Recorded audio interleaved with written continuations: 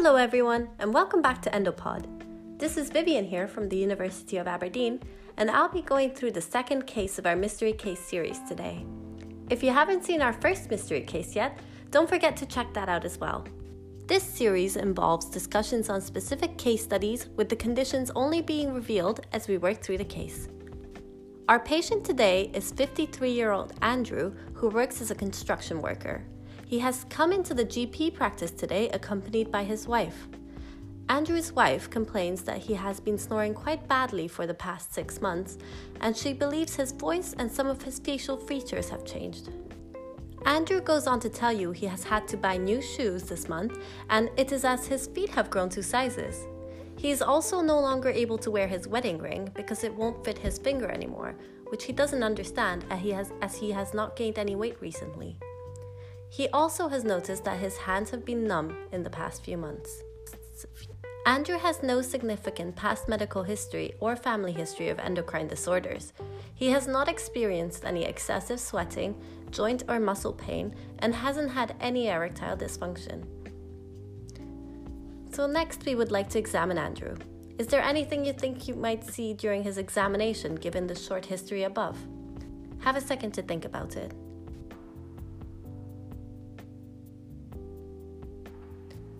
On examination of his head and neck, Andrew has an elongated head shape, a large protruding jaw, an enlarged nose, tongue, and ears, and prominent supraorbital ridges. He also has a husky voice. His height is 5 foot 9 inches or 180 centimeters. His feet are 11 inches and his hands are 7.6 inches. When assessing his visual fields, Andrew was unable to see areas in the outer half of both of his right and left visual fields. His further systemic examination showed no abnormalities. So now take a few seconds to think about what further tests you would do in Andrew's case.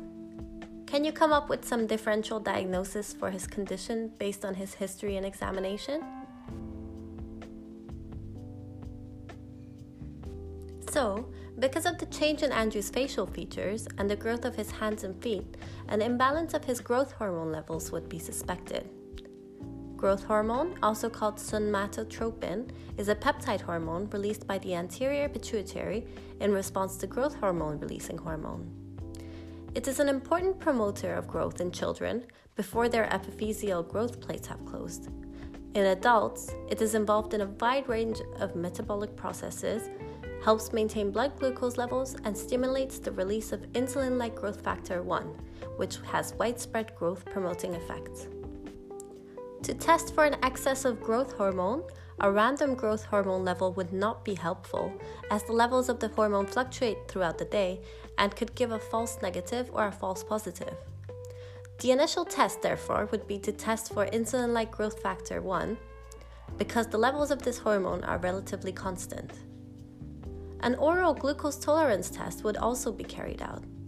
This involves the patient's serum GH being measured before and after they are given 100 grams of oral glucose. In healthy individuals, the release of growth hormone would be suppressed after being given exogenous glucose. In patients with excess growth hormone, however, the levels of growth hormone wouldn't become suppressed.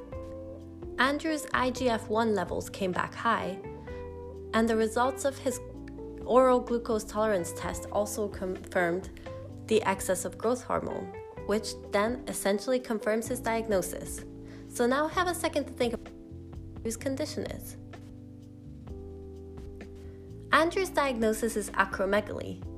The most common cause of acromegaly is a pituitary adenoma, so Andrew is referred further for an MRI, which then confirms the presence of a pituitary adenoma.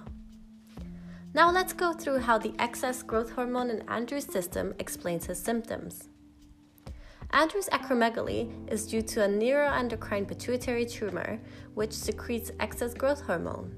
This excess growth hormone, after epiphyseal growth plates have closed, will result in an enlargement of the hands, feet, nose, tongue, and ears of patients. It can also lead to a deepening of their voice and excess sweating due to enlargement of sweat glands.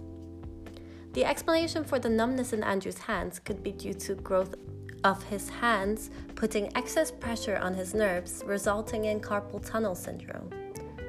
And how would a pituitary adenoma explain the loss of Andrew's outer visual fields? What is this condition called? This condition is called bitemporal hemianopia, and it occurs due to the pituitary adenoma placing pressure on the patient's optic chiasm, therefore leading to a loss of the outer visual fields. Can you think of what excess growth hormone before the closure of epiphyseal growth plates would cause? This would cause gigantism, where there is a strikingly tall stature. So now moving on to the management of acromegaly, how would Andrew's condition be managed? The management of a growth hormone secreting pituitary adenoma involves 3 different categories: surgical management, medical treatment, and radiotherapy. So in Andrew's case, as he is fit for surgery, the first-line management would be a transsphenoidal surgery. This involves the surgical resection of his adenoma. He is referred for the surgery, which is successful and alleviates his symptoms. Medical treatment options would include somatostatin analogs such as octreotide, which is given as a monthly injection. This drug decreases growth hormone release and may result in the shrinkage of the pituitary tumor. Growth hormone antagonists such as oegvisomant may also be given. These come in the form of a daily injection and reduce the levels of IGF-1. Radiotherapy is usually only given in cases where both surgical and medical management has not worked. Thank you so much for listening to today's Mystery Case podcast. We'll be back again soon with a new case.